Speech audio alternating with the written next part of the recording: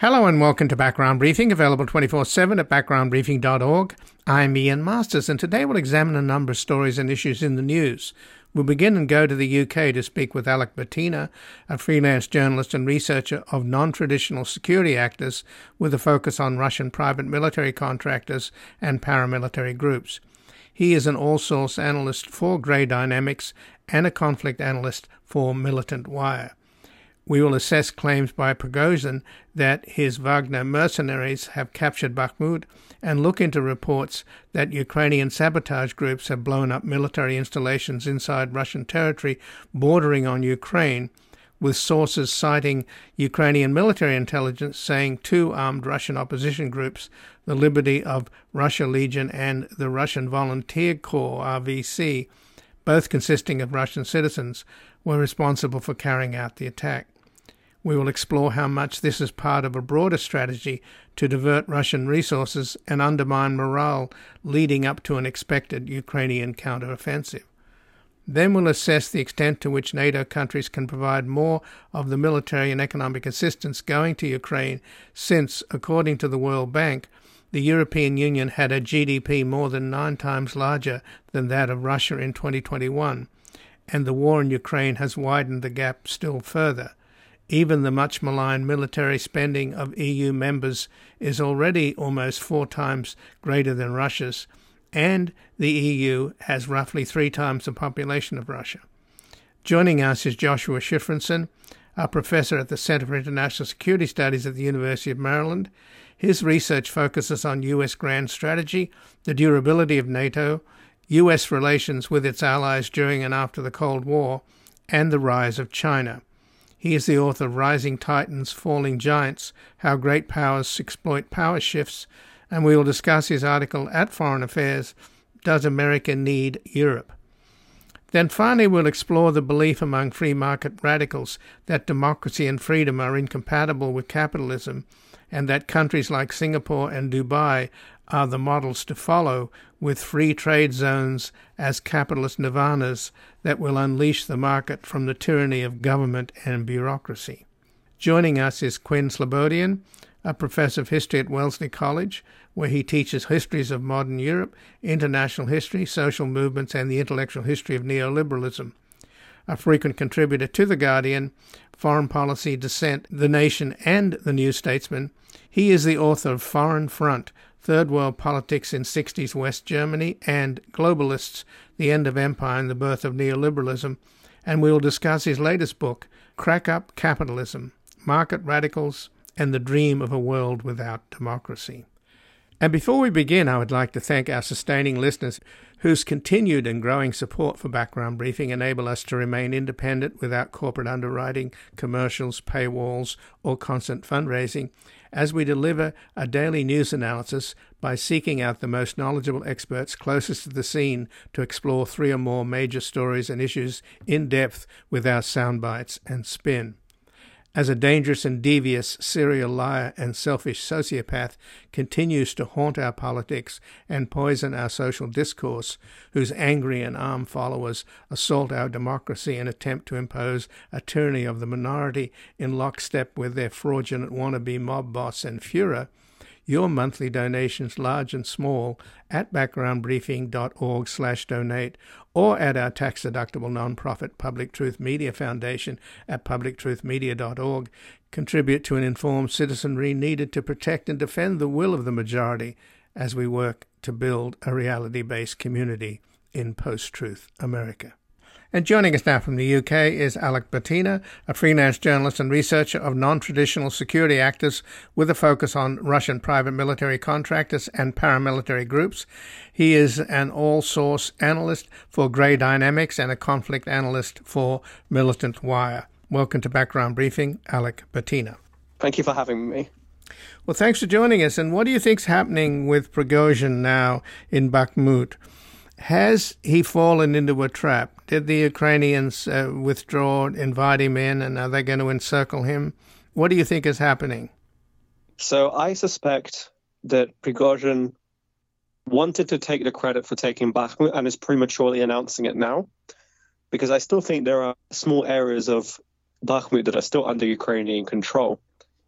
And what I believe Prigozhin wants to do is effectively take credit for this, and the Kremlin seems to have given him that in a way, based on recent statements I've seen from Russian state TV and statements by Putin himself. But at the same time, Prigozhin also wants to take his troops out. They have already been beaten up quite badly in Bakhmut, and he wants to leave the Russian Ministry of Defense to be responsible for defending the area. This way, I suspect he's able to claim that if there is an operation that goes badly for the Russians there, he can sort of point the finger at the Russian Ministry of Defense and claim that they were responsible for giving Ukraine successes on the battlefield in that area. In terms of what the Ukrainians are doing, it seems like they are putting pressure on the flanks, and they're trying to do it incrementally.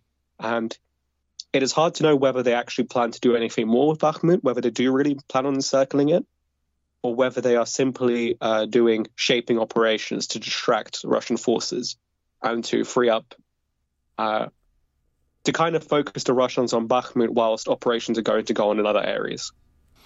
But did they essentially withdraw to allow Prigozhin's troops to enter the city? Because, I mean, they've been fighting pretty hard for it, and then all of a sudden he declares victory. Something obviously happened.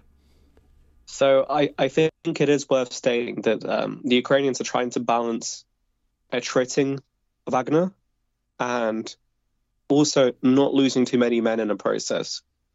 The way that the Russians are advancing in that area is by flattening effectively anything they can see as like terrain that Ukrainians could take cover in, right? So it's not implausible to suggest that the Ukrainians really could have pulled back because they simply were going to lose too many men trying to hold existing territory. That said, it is very clear that the Ukrainians are engaging in control withdrawals and have done before and will continue to do so. But at the same time, I don't necessarily think this decision was solely done because the Ukrainians wanted it to happen. I think they were also forced by tactical situations on the ground to do it. So, Alec, what's your opinion of the relationship between Prigozhin and Putin? It's my understanding, because a lot of people have been wondering why Putin allows him and allows the military bloggers and allows state TV to give him so much airtime. And I'm sure you've seen his tirade against Defense Minister Shoigu and Gerasimov, the head of the military, absolutely, ripping them apart. And there's no question that there's been a war between Prigozhin's mercenaries and the regular Russian military. And you wonder why the Ministry of Defense puts up with this guy.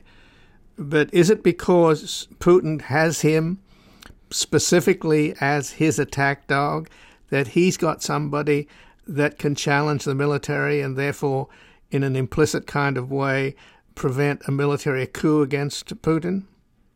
So the use of the word attack dog is very useful, but only if it's used in a specific context, in my opinion, which is that attack dogs are not always predictable. And I'm fairly confident that Prigozhin does act as a counterbalance to the Russian Ministry of Defense and effectively helps create an environment of competition between the Russian Ministry of Defense and Wagner, where to fight for resources, they have to compete, for the purposes of their self-interest, to try and accrue resources from the Russian state that is going to be heavily dependent on Putin's patronage. So they're fighting for his approval, and this is why you have the Ministry of Defense restricting ammunition supplies to Wagner to some degree, and why you have Prigozhin directly admonishing Gerasimov, Shoigu, and all these individuals. I will say that I'm not of the belief that Putin wants these competing factions because he's somehow worried about these either Wagner or the MOD taking over if they have a monopoly on power. I think that Putin is fairly secure in that sense from any sort of power play from the Ministry of Defense and Wagner. What I do believe, though, is that if you look at the Russian Putin system broadly, there is definitely a benefit that Putin sees in having competing factions acting in their self-interest to try and win over the Russian state. And in that way, rather than relying on individuals to act, in the interests of the state, he is instead motivating them through competition and their self-interest to try and perform as best as they can for the Kremlin. So in terms of this much anticipated counteroffensive by Ukraine, we don't know when it's going to happen, obviously, but what's your opinion in terms of whether there's a possibility of a breakthrough and a collapse of the Russian army? I mean, wishful thinking aside, the Ukrainians are starting to get some trained up brigades. They just got a brigade from Sweden with Leopard tanks and Swedish armored personnel carriers, about 8,000 trained men.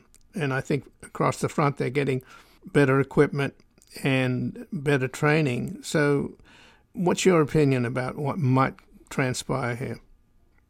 So that's obviously the million-dollar question that everyone is trying to answer. I would say that it's worth recognizing two things. That the Ukrainians certainly managed to avoid having a lot of these mechanized brigades that were being trained up by NATO. They've avoided using them in unblocking operations in eastern Ukraine. At the same time, some of the assault brigades that are, one of their task remits is to take out trenches. They have suffered some losses during this campaign to trip Russia in eastern Ukraine. So the concern that I've seen posed by various military analysts, and I share it myself a little bit, is that some of Ukraine's most assault-capable infantry have experienced some damage, and some reserves have been eaten up on that front. That said, the Ukrainians are clearly taking their time. They were clearly conserving ammunition, and they've had a lot of inputs from Western war planners. They themselves have been making very careful tactical considerations as to how to take on Russian fortifications, and it doesn't seem to me that what is happening right now is the start of some sort of rushed campaign motivated by political concerns. I think there's definitely due diligence and time taken by the Ukrainians to prepare for as successful of a counteroffensive as possible. They seem to be doing the right things in terms of shaping operations. There's a clear uptick in reconnaissance missions and probing operations.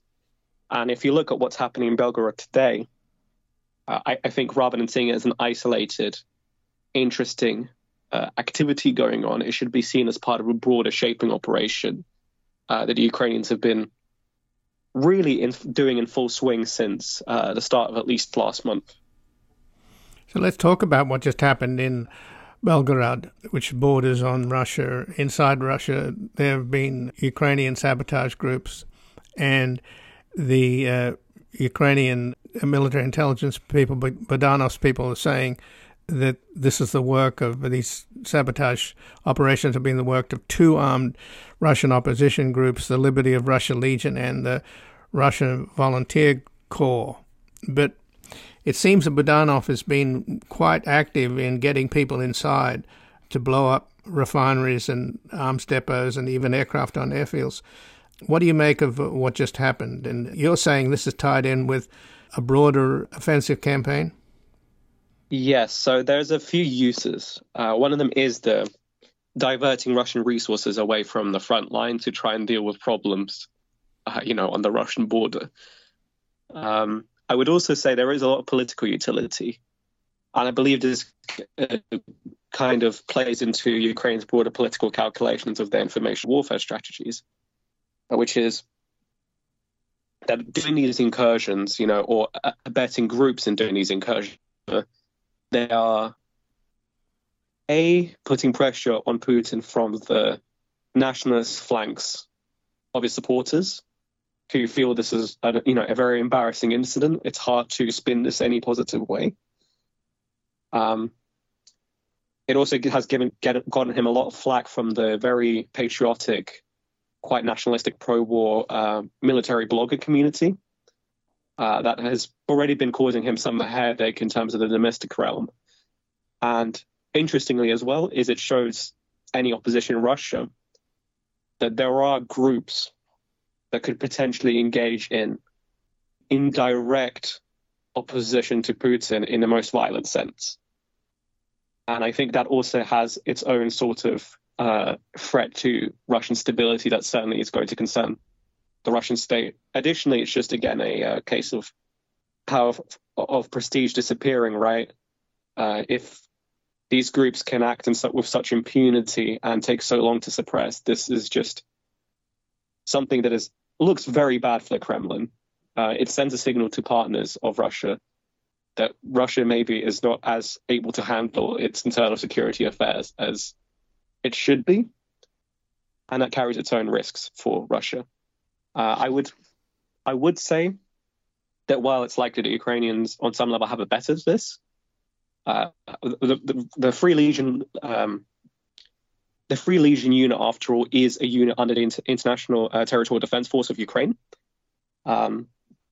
Groups like the Russian Volunteer Corps, for example, they are authentically Russian individuals, arguably of a small fringe minority, but they're very real. And from people I've spoken to who, are in the know and research these sort of things, they have heard of Russian Volunteer Corps personnel fighting on Ukraine's side quite effectively. So it's possible that Ukraine might not be masterminding it single-handedly, but they're certainly abetting it or allowing it to happen on some level.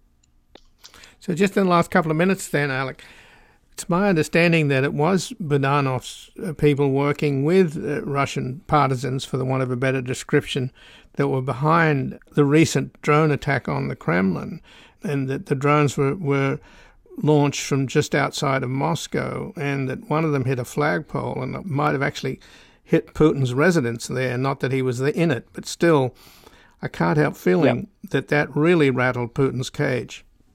So I would sense if you looked at that campaign in isolation, you might ask what the purpose of it is. But as a broader campaign, it's clear it's about diverting Russians' security resources and also anti-air system and air defense system resources into Moscow. And I would say that it's worth recognizing some partisans don't immediately appear to have any relationship with the Ukrainian intelligence services. For example, there is a group called BOAC, which is an anarcho-communist organization, and they've been doing sabotage attacks that doesn't seem to be an implicit connection to the Ukrainian intelligence services. That said, it's possible that all these other groups are definitely being enabled, or even Russian dissidents are being given instructions on how to create rather primitive weaponry like the drone that was used on the Kremlin flagpole.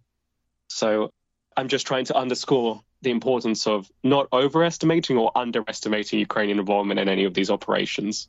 Well, I thank you for joining us. I appreciate it very much, Alec. Thank you for having me.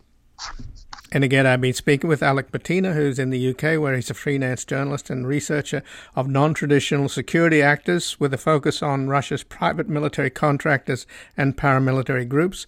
And he is an all-source analyst with Grey Dynamics and a conflict analyst for Militant Wire. We're going to take a brief station break and back, assessing the extent to which NATO countries can provide more of the military and economic assistance going to Ukraine.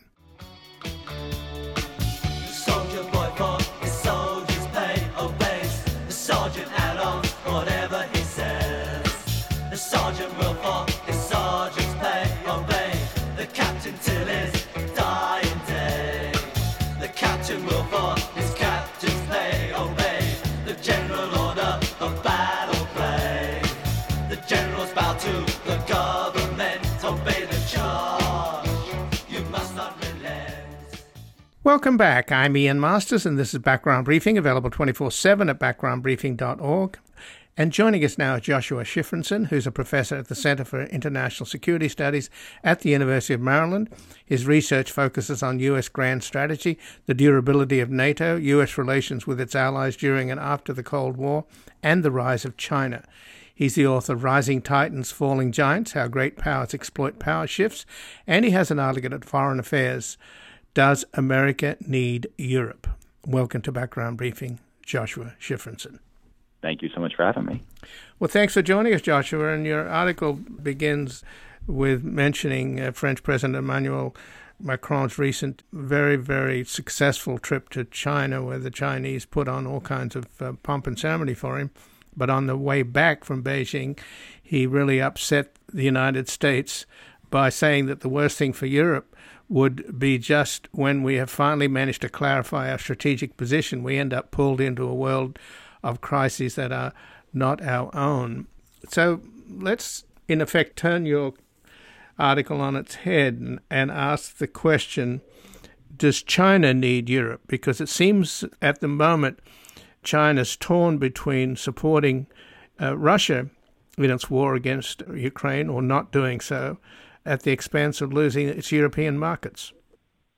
Well, thank you for the question. I should add that the article isn't mine alone. It's also with Stephen Wertheim and Emma Ashford. But to answer the question directly, does China need Europe? I think you're right that China certainly benefits from having a large European market for China's industrial wares, for its goods and services.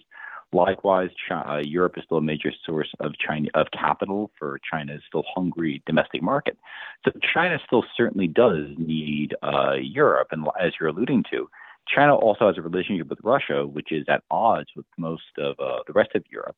And so one of the things China needs, and I think one of the reasons Macron comments also resonated, is that China is trying to dampen down the conflict in Ukraine, just as France and some of the other Western European countries have been less ebullient than the United States and some of the Eastern European countries for perpetuating the conflict or sustaining the conflict in Ukraine. They would much rather see a settlement of some kind. So I think for economic reasons as well as diplomatic reasons, China needs Europe as much as anything else. So in terms of Europe being lagging in helping Ukraine, and the Germans in particular, they've been slow in putting their money where their mouth is. But to some extent, it seems that situation is reversed. What do you make of the fact that it's the United States that keeps setting these red lines for themselves that they can't cross vis-a-vis supplying arms to Ukraine, and then months later they decide to cross those lines, like supplying tanks and now training Ukrainian pilots to fly F-16s. So the arms eventually arrive, but months later. Where do you see that now at the moment? Who's driving the train? Is it the Europeans that want to send more? Because I understand the Swedes just sent an entire armor brigade, trained Ukrainians with Leopard tanks and Swedish armored personnel vehicles. So it seems that Europe is ponying up more. Where would you, at the moment, see the ratio between the U.S. and Europe supporting Ukraine? Well, it's the question of the day in some ways. But I guess I would step back for a second and just note that there are not only divisions within the alliance, within NATO itself, between, as you alluded to, the Eastern Europeans, as well as some of the newer members of NATO and NATO aspirants, such as Sweden, between those countries and the Western European countries, although even there, France and Germany are more reluctant than Britain to provide aid to Ukraine. And of course, between the European members of different kinds of the alliance and of different stripes and the United States. That's one major division. The other major division is within these different countries. And we can look at the United States here, where there are clearly differences within the Biden administration between those who want to see Ukraine press on to victory at all costs over Russia, between those who are fearful of taking U.S. attention and focusing too much upon the war in Ukraine, and those who are simply okay with a negotiated settlement of some kind. So they're both domestic and international divisions is the overarching point here. And I think right now, because Russia has proven unable to, for a variety of reasons, in achieving its wartime objectives, and because there are moral and domestic political reasons for different actors and even the reluctant members of NATO to escalate in Ukraine, because there are because those who are reluctant to escalate are having a harder time making their point as the Ukrainian government has held on, as the Ukrainian government has made a moral case for resisting Russia, and as the Russia contest has become wrapped up in this broader narrative about the durability of the post-Cold War order and U.S.-Chinese relations, the people who are in favor of escalating or providing further aid to Ukraine are really in the driver's seat. I think the momentum in NATO has moved towards Eastern Europe, where many of the Eastern European members of NATO are able to drive the field or define the agenda. And I think at home in the United States, or in many of the other more reluctant members of NATO, those advocating for a more hawkish position are right now able to push the envelope a little bit more than they could in times past, which explains why we've seen red lines put in place and then crossed a few months later, as you said.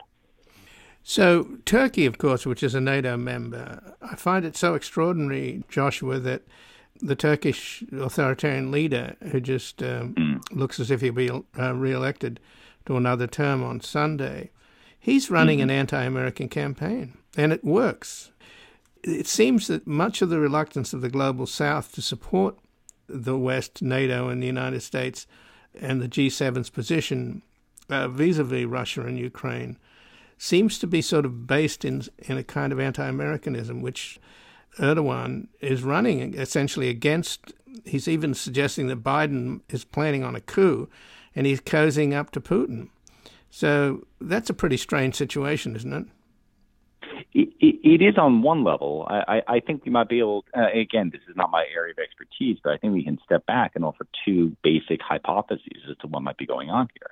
The first is that although the United States is not the unipole any longer, and is no longer as powerful as it was in the heyday of the post-Cold War era, it is still the largest player on the international scene. And when you're the largest player, oftentimes local actors, local governments are able to point to you, blame many ills upon you, and make political capital. You know, powerful states tend to have bullseyes on their back, and this isn't just international, it also has domestic ramifications.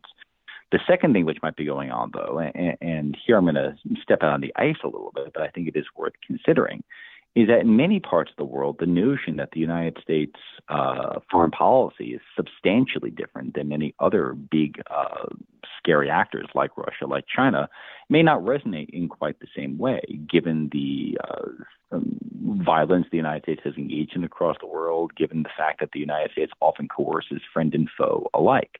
And so although I would argue the United States is a different kind of actor, although the United States is, in my view, engaged in a different kind of international behavior, it may not look the same to all countries, all citizens around the world. And as a result, political despots like Erdogan and Turkey are able to, again, exploit the United States' past behavior to gin up popular support for themselves, pushing back against the imperialists, so to speak. So, Joshua Shifrinson, let's then do a reality check, which is very much a part of your article at Foreign Affairs with Emma Ashford and Stephen Wertheim, Does America Need Europe?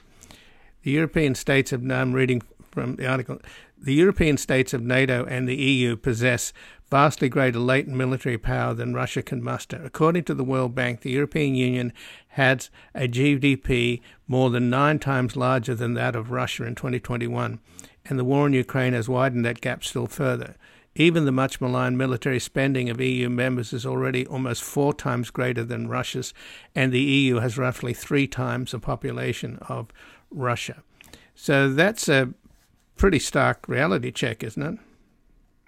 Yes, and I would actually go further and point out to some qualitative differences as well. I don't think anyone would argue that the European Union is more technologically advanced as a whole than Russia. I don't think anyone would quibble that they have a healthier and more educated workforce, therefore a healthier and more educated population that they could put towards military purposes. They have an advanced space capability in various ways. They have advanced computers in various ways, intelligence, surveillance, and reconnaissance capabilities, and habits of cooperation born of many years in NATO and, of course, the European Union. So this is a starkly favorable situation for Europe to begin making the hard steps that would be needed to really take onus for much of European security and change the relationship between Europe and the United States. So what would you then, can you outline, Joshua, in terms of what the article says, that Washington needs to develop realistic policy options commensurate with the threat posed to U.S. interests? Just walk us through some of what you're proposing there.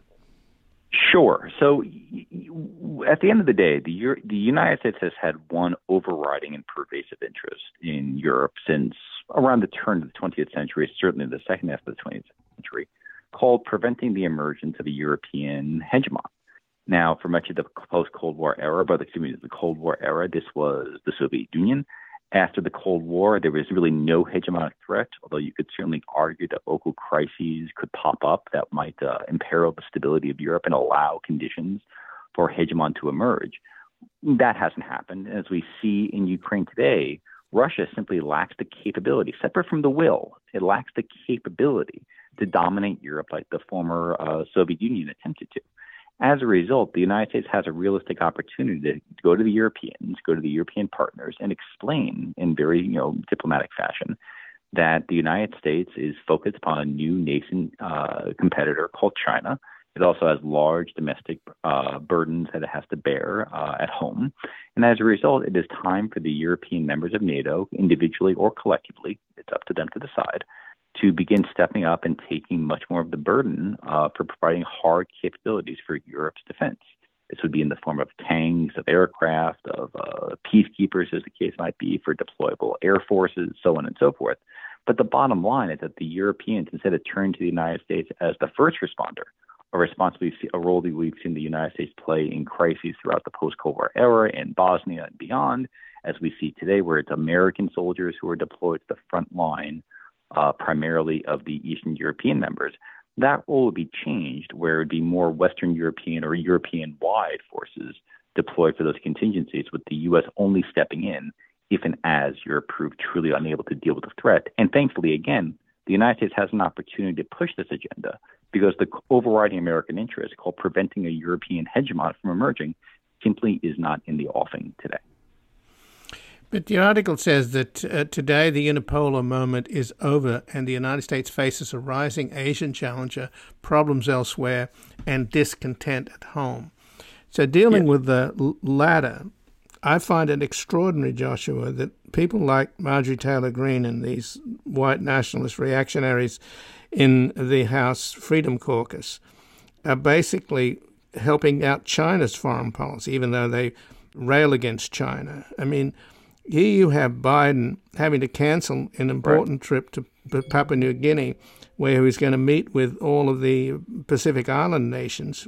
And China is on an offensive, a charm offensive, along with bribing these impoverished island leaders. And this is an issue of soft power, where both the United States and Australia have been really slow in reacting, but now they finally decided to do something about it. And what happens?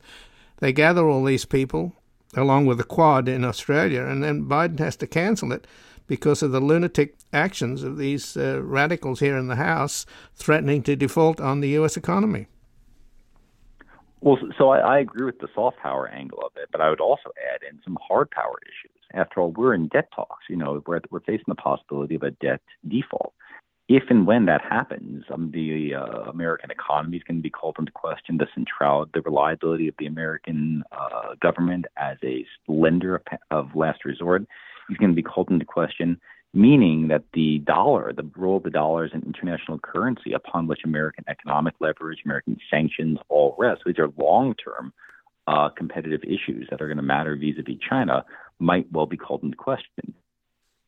I don't think they will be, but it certainly raises questions over the American economic role in the world, to say nothing of the sagacity and the diplomatic skill that the United States can deploy to muster alliances, to organize military coalitions, and so on. So if we are indeed serious about competing with China, then the game of chicken that the United States government is currently engaged in, and when I say government, I don't just mean the Biden administration. I also agree with you about the Congress and the GOP's role in this whole matter. It runs directly at odds with the geopolitical landscape that the United States faces and what many of these policymakers themselves say they truly want to get on with in the world. But back to my question about anti-Americanism being used by Erdogan and perhaps being a subtext for why the Global South is not supporting NATO and the US and not supporting Ukraine and are sitting on the fence or are supporting Russia. The article says that when Western European governments spoke out against the war in Iraq in 2003, they were ignored even though they were right. So are we still suffering some residue from the Iraq war? Because after all, Russia invaded a sovereign nation and we pretty much did the same thing in Iraq and defied the UN in doing so. Well, so I think the hypocrisy cost that you're getting at is there, and I alluded to this before. Whereas the United States saw itself in 2003 as helping to liberate and oppress people, and conversely, as we see today, where we in the West portray the Russian invasion as immoral and unjustified of Ukraine. I personally would agree with that assessment. I think for third parties, much of the rest of the world, the actions look very similar. Here's a strong country picking on a weaker country. And so for the United States to then turn around and tell Russia, this is abhorrent behavior, for people like Erdogan and his supporters, it's easy to say, well, what's the difference here? It's simply a matter of different perspectives, but it's the same basic behavior. So I think the Iraq hangover and the broader hypocrisy baked into much of post-Cold War American foreign policy is indeed driving some of the domestic politics in other countries here. So your article concludes with, far from signaling a retreat from international affairs, the United States will demonstrate that it is not an out-of-touch declining hegemon clinging to its prior preeminence, but instead a global leader seeking to work with capable partners to build a safe and resilient world. What are the chances of that? Who's leading that charge? Well, obviously my co-authors and I. But I who's listening to you? Right, who I sincerely hope are listening to this. No, I take the point. But I think that the people who I do think that there are before the Russian invasion, we actually saw a commonality between the Biden administration, even the preceding Trump administration, a call to make focusing upon China and U.S. domestic problems the overriding priorities on the U.S. foreign agenda, where Europe was going to be relegated much to the backdrop. Obviously, the Trump and the Biden administrations had very different approaches and very different definitions of what the domestic problems were, but the overarching foreign policies and grand strategic priorities were very similar. I think the war in Ukraine has somewhat empowered those who were opposed to this idea of drawing down in Europe and pivoting towards Asia and focusing remaining resources at home. And I think it's actually time to go back to what had been in the cards, what had been on trend before the Russian invasion. I think we should avoid overreacting to the Russian invasion, pretending that the U.S. needs to play this critical role in Europe again at a time when, as I said a while ago, and as you referenced from the article, Europe has more than enough capability to stand up on its own, where the Russian threat to Europe, thankfully, is moderate and containable and controllable.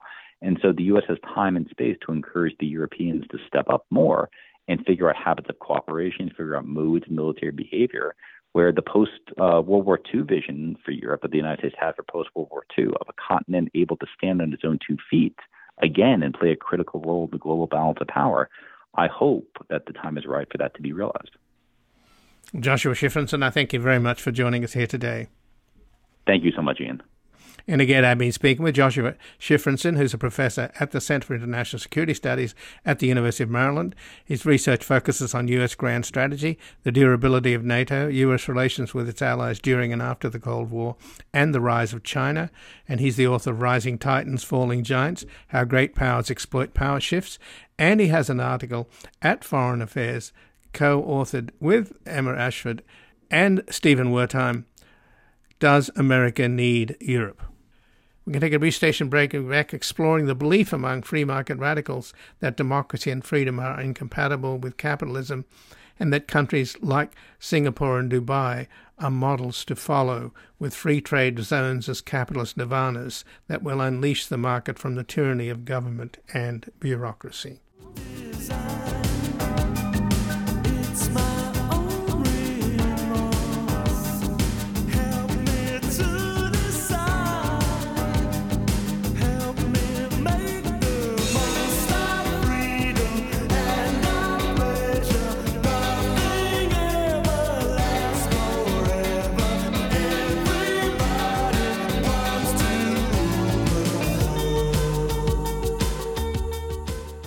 Welcome back. I'm Ian Masters, and this is Background Briefing, available 24/7 at backgroundbriefing.org.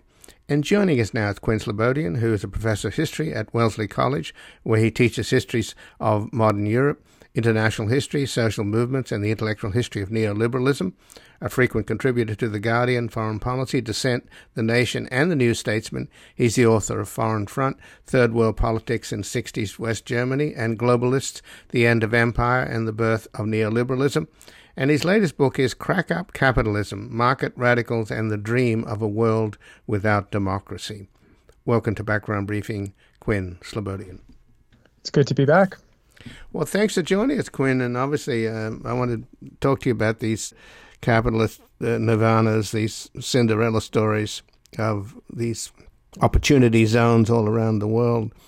But just to touch on the story of the moment, which is the debt ceiling, which seems a repeat, if it goes ahead and defaults, a repeat of the Brexit disaster, which is, to this day has paralysed the UK.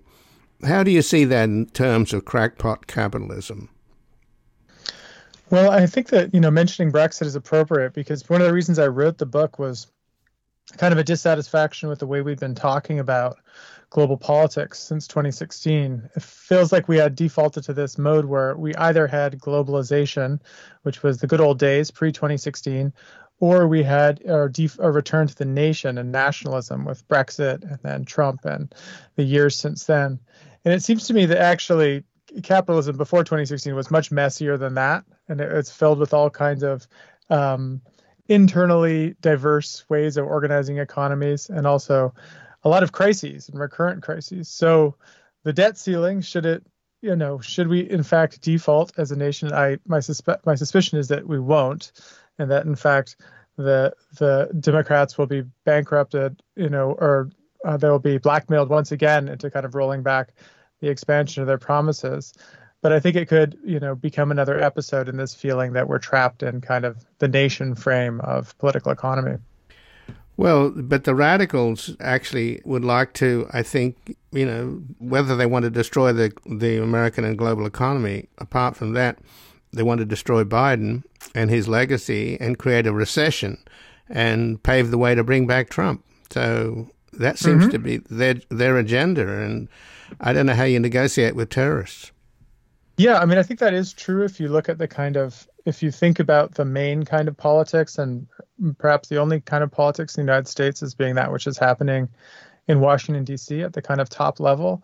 But I think that more and more it's necessary to understand Republican strategy in terms of a return to the states as the site at which life affecting and economy affecting policy happens. So I think that although I agree with you that there's obviously an attempt to cripple Biden and burden him with a big PR loss to bring back their candidate of choice in the next round of voting, I think another way of looking at it is if you starve the state at the top level and you tie its hands enough, then you make it necessary for a lot of politics to be happening more and more at the state level, and you start this kind of jurisdictional competition, the fight for the lowest taxes, the movement of people voting with their feet and their dollars from one state to the next. And that actually is kind of a setup more to the imagination that I described in my most recent book.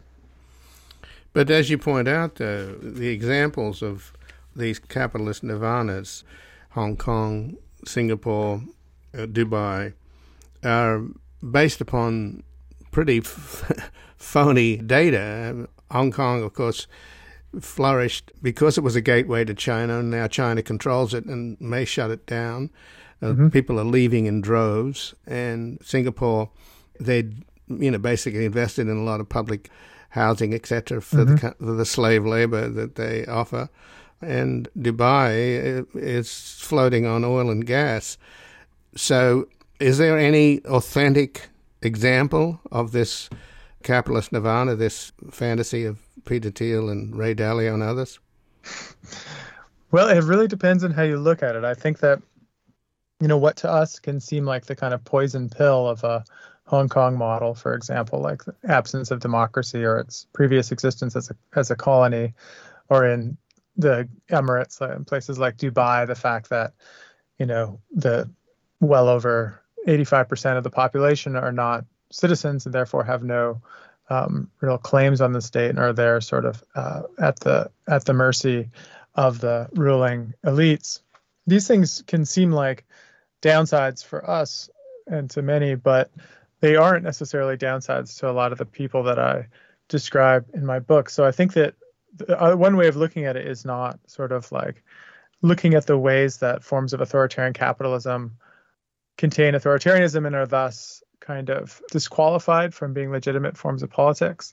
The other way of looking at it is to say, how are those people who are looking for fixes for capitalism increasingly taking on board parts of the authoritarianism as being a necessary part of how business is done, and the kind of hire and fire and deport model of an absolutely liquid kind of reserve labor force that is the only way that a place like Singapore and Dubai exists becomes also something that is incorporated into a model of a perfect state. So I think, the way that a place like Miami in Florida is seeking to reformat itself as a kind of a low-tax authoritarian jurisdiction with high levels of economic freedom and low levels of civil freedom is a pretty good example of the attempt to bring home some of these offshore capitalist models.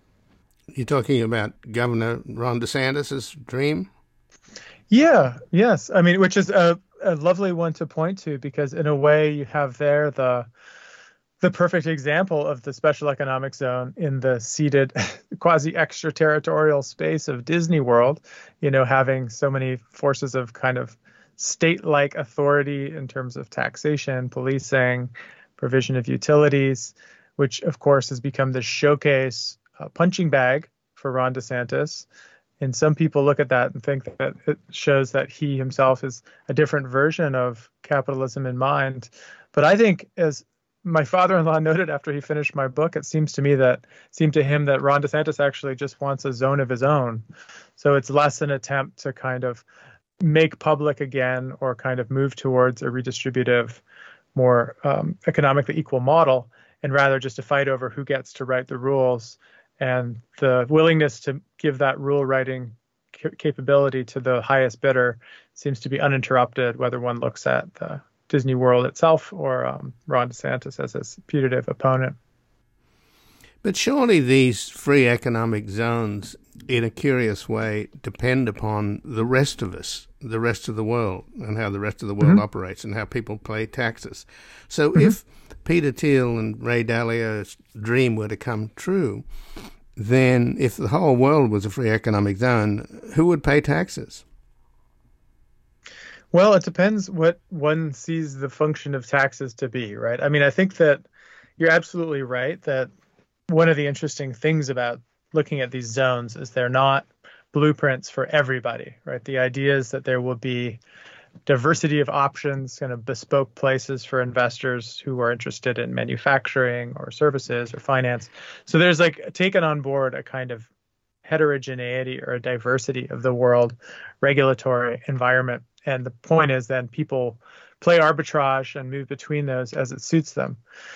The point you're making, which I think is very valid, which is sort of what happens to the rest of us, and so to speak, is the big point for them is you take the social contract of the mid-century, which was that of public education, that of a basic social safety net, in many countries that of kind of state-provided healthcare, those things which have become expectations for generation after generation are indeed things that you want to, as a market radical, you want to see pared back for everyone. So the question of who pays taxes becomes more of, what is that tax money using to be paid for? The idea of privatizing security or privatizing roads, privatizing education, certainly.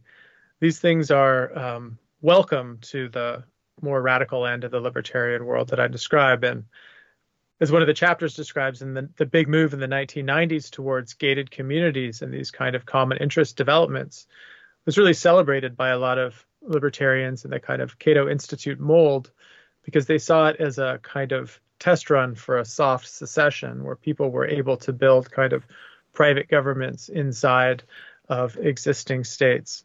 And then you don't need a population beyond that to be particularly well educated or well provisioned. You just need a kind of labor force that can be drawn on when necessary.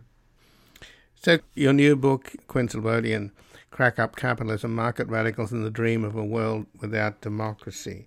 It argues that what market radicals aspire to above all is to use the authority of government to serve their interests, to eliminate taxes, unions, workers, and citizens' rights, political uncertainty and barriers to capital flows, and put the resources of the state, whether labour, land, or the legal system, at their disposal. They believe that this approach will in turn result in a more prosperous society with benefits eventually accruing to all. So given that description, when you talk about the legal system being captured, that seems to be what's happened in the United States. It seems that these laissez-faire capitalists like the Koch brothers and others have realized they can't sell their terrible, selfish ideas to the legislative or the executive branch, and they can't, through elections, capture the executive or legislative branch. But they found a way to capture the judicial branch with ultra-conservative justices picked by Leonard Leo and the Federalist Society, funded by dark money, and who basically believe in laissez-faire capitalism and moral authoritarianism. And they're starting to accrue enormous power to themselves and to deregulate and to take power away from the government's ability to regulate air, water, drugs, worker safety, you name it. So that's, to me, where Cinderella capitalists, or whatever you want to call them, that's where they've made the greatest strides with the Supreme Court. No, absolutely. I agree. I think that if you see, though, that the goal of the right-wing majority in the Supreme Court now to kind of reduce the areas of social life that the federal government has, the ability to kind of intervene into or legislate into in some ways, and then of course, allowing for intense legislation in other ways, specifically around matters of reproductive rights. But you can see these two things working together, the two scales. So you can see, on the one hand, you seek to sort of constitutionalize things like, for example, a balanced budget amendment, or constitutionalize a low tax rate, which is what they in fact did successfully in Hong Kong in the 1990s, remarkably, in the negotiations with the Chinese Communist Party. You got a constitutional debt break or a balanced budget amendment that many sort of Hoover Institution type scholars were excited about and said should be reimported back to the United States. But if you get that kind of democracy in chains, as Nancy MacLean has described it, whereby the Supreme Court disempowers the Congress from making too many redistributive or expansionary moves, then what that produces is more experimentation and competition at the local, state, and city level, right? So I think you can see these two scales as working together, is you kind of handcuff the national state, and then you allow for more kind of diversity and mobility to emerge at the lower level. And the Republican Party has been playing a long game on that, simply much better than the Democrats have by focusing on local races.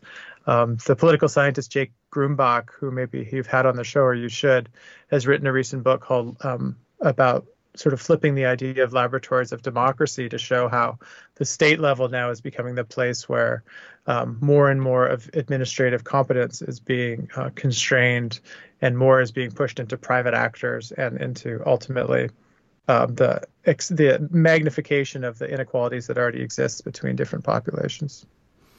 But we're seeing, surely, Quinn Slobodian, a kind of dystopian version of states' rights following the Dobbs decision banning abortion or throwing it back to the states. You have in southern states, you've got vigilantes, you've got bounties, you've got the idea that young women going to a Greyhound bus station to have to travel hundreds of miles to get an abortion could be stopped by these Christian vigilantes to show me your papers. I mean, it's really turning into something quite ugly. Absolutely. I just don't see how that could be Peter Thiel and Ray Dalio's dream. I mean, I noticed, for example, the Wall Street guy that's destroying CNN and Warner Brothers by firing so many people. He's at the commencement. He gave the commencement address at Boston University, and the students all howled back at him. Pay the writers, pay the writers. So that leads me to ask you about what kind of pushback there can be. The younger generation that were howling at David Zaslav, they've got student debt. The idea you said earlier about how we used to have free education. Well, now you're indenturing kids before they even get a job. So something is really wrong with that system. So Where do you see the pushback coming to pull over people like Peter Thiel, who's already bought two? Well, he tried to buy two senators. He got one in, and I think he got one congressman in as well. Mm-hmm.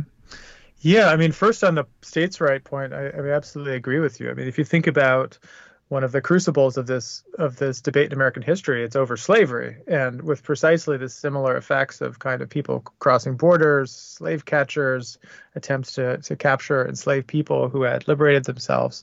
So we have a track record of the violence of crack up and fragmentation in this country. The interesting thing about the people that I write about in my book is they know that history and they're actually fine with it and they welcome it. Murray Rothbard has this line about repealing the 20th century and breaking the clock of social democracy.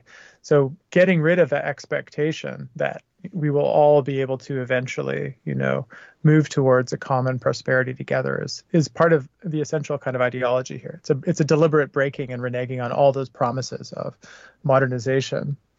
And how one then counters that, I mean, there's, I think, two ways of looking at it. One is just old-fashioned callback to statism. So I think I, like many other people on the left, have been pretty pleasantly surprised by the energy with which the Biden administration has tried to put federal momentum behind things like provisioning for a care economy, restoring some kind of jobs with dignity in this country, preparing for just energy transition insofar as possible. They ran into the wall of the midterms, obviously. They're now running into the wall of the Republican control of Congress. But the vision is still there. I think of old-fashioned, you can still put faith in, I think, old-fashioned democracy to some extent. You can push new language out there. No one expected Biden to pick up a lot of Bernie Sanders' language, but here we are, partially because of some of his staffers having more radical politics maybe than he does and whispering in his ear. And I think that kind of politics is perfectly defensible and, probably the path of least resistance, even though there's a lot of resistance there. But then there's also, there is some kind of mirror image of the crack up capitalism that I describe in the book, which would be to focus heavily on kind of local experiments with alternative kinds of politics, whether it's, cooperatives or what they have in Britain, the Preston model of kind of community land trusts, or the Mondragon model that people know from Basque region in Spain. There are kinds of ways of doing a positive version of local politics and, crack up commons, as some people have jokingly called it after having read my book. So I think that as the Republican and the right look at these two scales simultaneously, national level electoral politics and kind of local and state level radical experimentation, I think that, a response needs to similarly stay focused on those two possible scales of intervention and defense. Well, I'm waiting for the perfect West Coast ecotopia to be the... That's right. Cascadia is just around the corner. Right. I thank you for joining us, Quinn Slobodian. It was a pleasure. And again, I've been speaking with Quinn Slobodian, who's a professor of history at Wellesley College, where he teaches histories of modern Europe, international history, social movements, and the intellectual history of neoliberalism, a frequent contributor to The Guardian, Foreign Policy, Dissent, The Nation, and The New Statesman. He's the author of Foreign Front, Third World Politics in 60s West Germany, and Globalists, The End of Empire and the Birth of Neoliberalism. And his latest book is Crack Up Capitalism, Market Radicals and the Dream of a World Without Democracy. This has been Background Briefing. I'm Ian Masters, and I'd like to thank producer Graham Fitzgibbon. And to help us sustain this program into the future and assure it remains free to all, please take a moment to support us by going to backgroundbriefing.org/donate or publictruthmedia.org, where you will find our non-profit Public Truth Media Foundation, where your tax-deductible donations, large and small, keep us broadcasting. And if you missed any of today's program and would like to explore our vast archives, you can find us at backgroundbriefing.org, where we'll include extended interviews searchable by topic and have made it easy for you to sign up for daily email updates that provide links to resources, articles, and books discussed on the program. Also, you can find links there to subscribe wherever you get your podcasts, and we also encourage your ratings and reviews on these platforms. Find us on Twitter and Facebook at Ian Masters Media, and please do help us reach more listeners by sharing this program with friends, family, and colleagues. And I'll be back again tomorrow with another background briefing at backgroundbriefing.org. Bye for now. The guy that lived next door in 305 took the kids to the park and disappeared by 9:30. Who'll ever know how much she loved them so? That dark night alone in America. A quiet voice was singing something to me, an angel song about the home of the brave in this land here of the free. One time, one night in America.